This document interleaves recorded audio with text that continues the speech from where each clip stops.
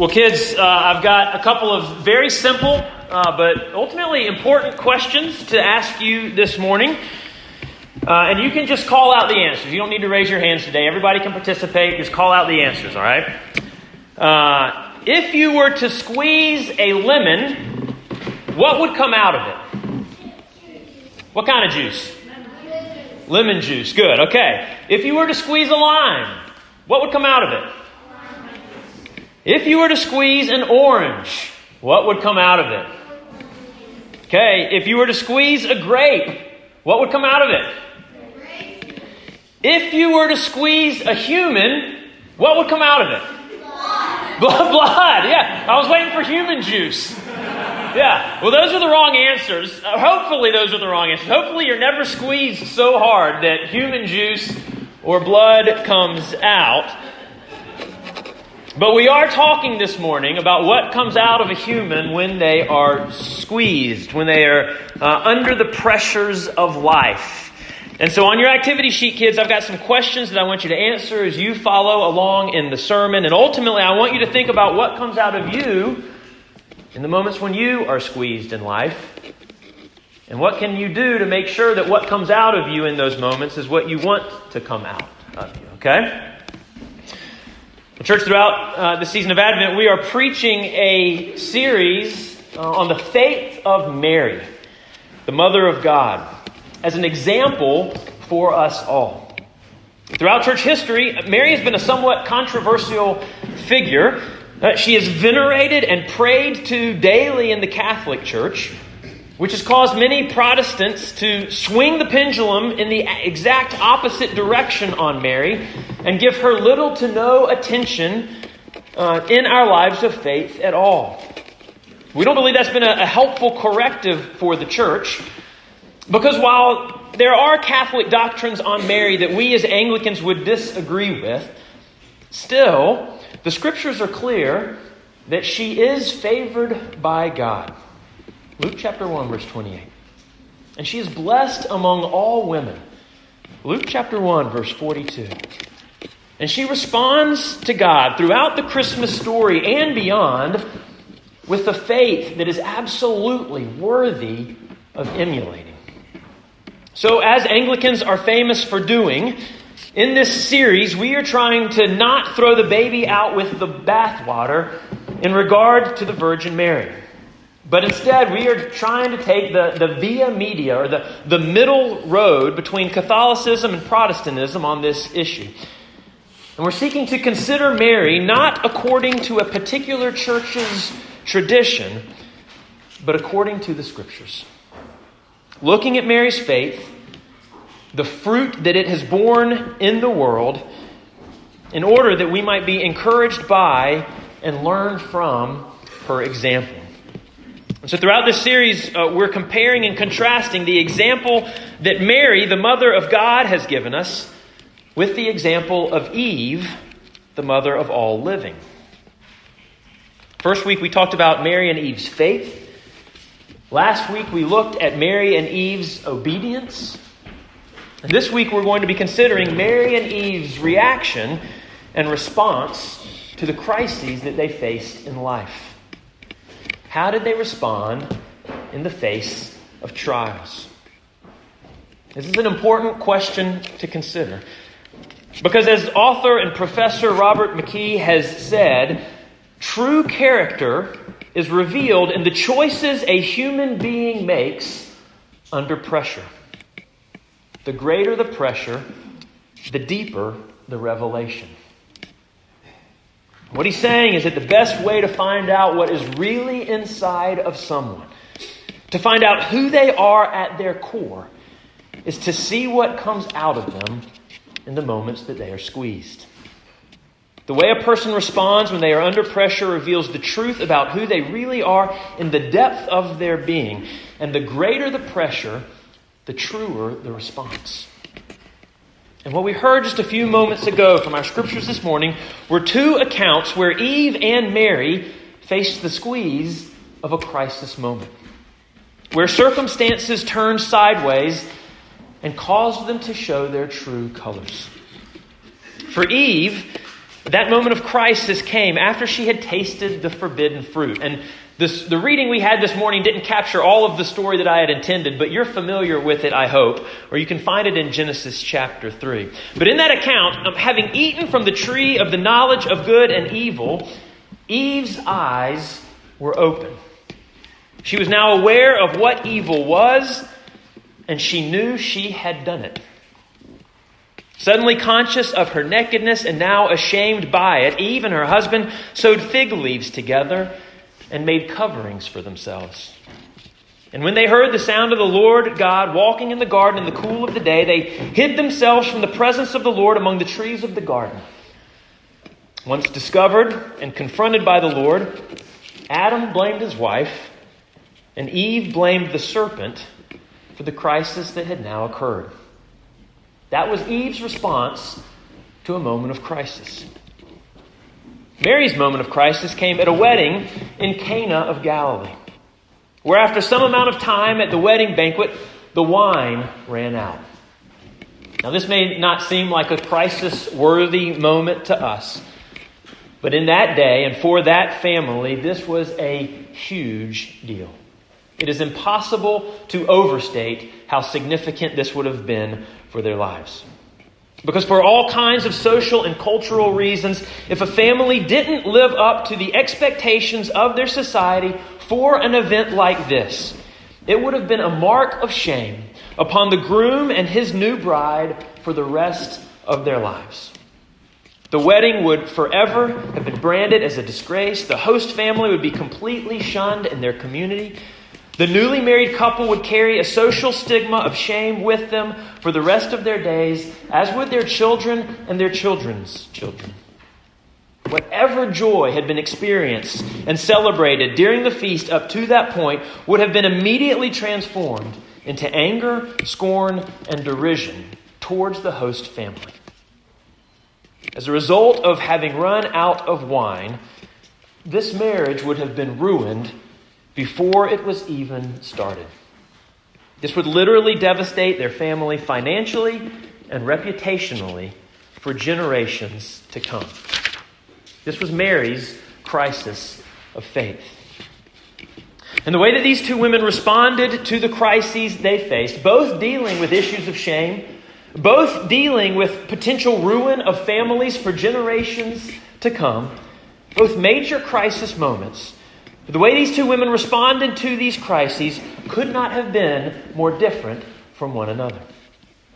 When you take a step back and you break down the events of the Garden of Eden, what we see is that Eve had three distinct and separate responses to the crisis that presented itself before her. The first response that Eve made was that she tried to take matters into her own hands. Confronted with the nakedness and shame, Eve created a garment by which to try and cover herself. The problem, of course, being that while you can cover your physical body, you cannot cover the shame of sin. In the end, fig leaves did nothing for Eve's deeper problem of guilt and shame. The second response that Eve makes is that she attempted to elude God. Aware that she had transgressed the law, she hid from the giver of the law. The problem being, of course, that you cannot hide from God. The Lord's searching question to Adam and to Eve, "Where are you?" does not indicate his inability to locate them, but expresses his desire for them to search their own hearts in light of their circumstances. In fact, the question itself indicates that he already knew exactly where they were, hiding from him. The final response that Eve exhibited to this crisis, that now that she was found and found out, was to deflect the blame for the whole ordeal upon the serpent. She attempted to escape responsibility for her actions by placing the blame upon another. This also was a futile effort, as we see that in the end, the Lord holds each and every party responsible for their own unique roles played in this debacle. So in the end, what we see is that in this moment of crisis, Eve turned to herself, to her own resources, to her own ingenuity, and to her own justifications. She blamed others, she hid from God, and she tried to take matters into her own hands. All futile efforts that failed to accomplish their intended purposes. Mary, on the other hand, exhibits for us a much simpler, much less panicked, and much more effective way of dealing with a moment of crisis in life. When Mary was made aware of the disaster that was brewing at the wedding in Cana, rather than turning to her own resources to try and handle or manage or manipulate the pending disaster, Mary simply looked to Jesus for help. In John chapter 2, verse 3, we're told that when the wine ran out, the mother of Jesus said to him, "They have no wine." Mary brought the circumstances of the crisis and placed them at the feet of Jesus. And in the face of an initial delay by Jesus in responding to the crisis, because his time had not yet come, Mary exhibited the faith of the persistent widow and continued to bring this crisis before him, instructing the servants to do whatever Jesus told them to do. Mary's first and repeated reaction in this moment of crisis was to entrust the problem into the hands of the Lord. Rightly knowing her inability to address the disaster at hand, she entrusted it to the one who could address a lack of provision, the threat of ruin, and the certainty of shame. In crisis, Mary turned to Jesus. And when at first he did not respond, Mary did not immediately take matters into her own hands, but she continued to entrust the problem to him. And as a result, the effect of her response led not to a running out of wine, but to an abundance of the best wine that anyone had ever tasted. Her actions led not to the ruining of a family, but to the honoring and blessing of a family. Her actions led not to the ending of a party, but to the continuation and to the enhancement of the celebration. In a moment of crisis, Mary turned to Jesus, and Jesus saved the day. Two different women, two different crises, two completely different responses, which led to two exactly opposite outcomes. When under pressure, Eve turned to herself, to her ability, to her wisdom, to her independence from God. When squeezed, she revealed an inner disposition of self-reliance and self-sufficiency, which eventually led only to her shame and guilt and fear. Mary, on the other hand, when she faced a moment of pressure, she turned to Jesus. She turned to his ability, to his wisdom for what was best, and to his provision for the situation. Do whatever he tells you, she said. When squeezed, Mary revealed an inner disposition of God reliance and of trust in his sufficiency, which eventually led to abundance and to honor and to celebration. Two different women, two different crises, two completely different responses, which led to two exactly opposite outcomes. And church, this ought to cause us to consider the question, what comes out of us when we are squeezed? What is revealed about our true character, about our inner disposition when we face moments of crisis in life? When the pressure is turned on and our true self is revealed, what comes out of us? What comes out of you? When you find yourself in trouble, do you run to God or do you run away from God? When you've transgressed and done what you know to be wrong, do you present yourself to God or do you hide yourself from God? When you face a problem bigger than yourself, do you seek to tackle it with your own effort, with your own strength, with your own worldly wisdom? Or do you orient yourself to Jesus and do whatever He tells you to do? What comes out of you when you are squeezed? Now, to be fair to Eve and to us here, Mary had a distinct advantage in regard to this, I believe. Because while we don't know what Eve's relationship with God was like in the garden, we don't know how often they communicated or how much time they spent together or what their interactions with one another were like, but we do know something of what Mary's interactions with Jesus were like. For 30-some years of his life, day after day, all throughout the day in certain seasons of life, Mary focused her love and her attention on Jesus. We've got some new moms in the church here, and I just wonder, Sarah or Rachel, how many hours a day do you spend staring at your newborn child? A lot, a number, right? Mothers of children spend countless hours gazing upon, caring for, doting over their children. Mary would have nursed Jesus, burped Jesus, changed Jesus' soiled diapers. She would have taught him how to talk, and how to walk, and how to play.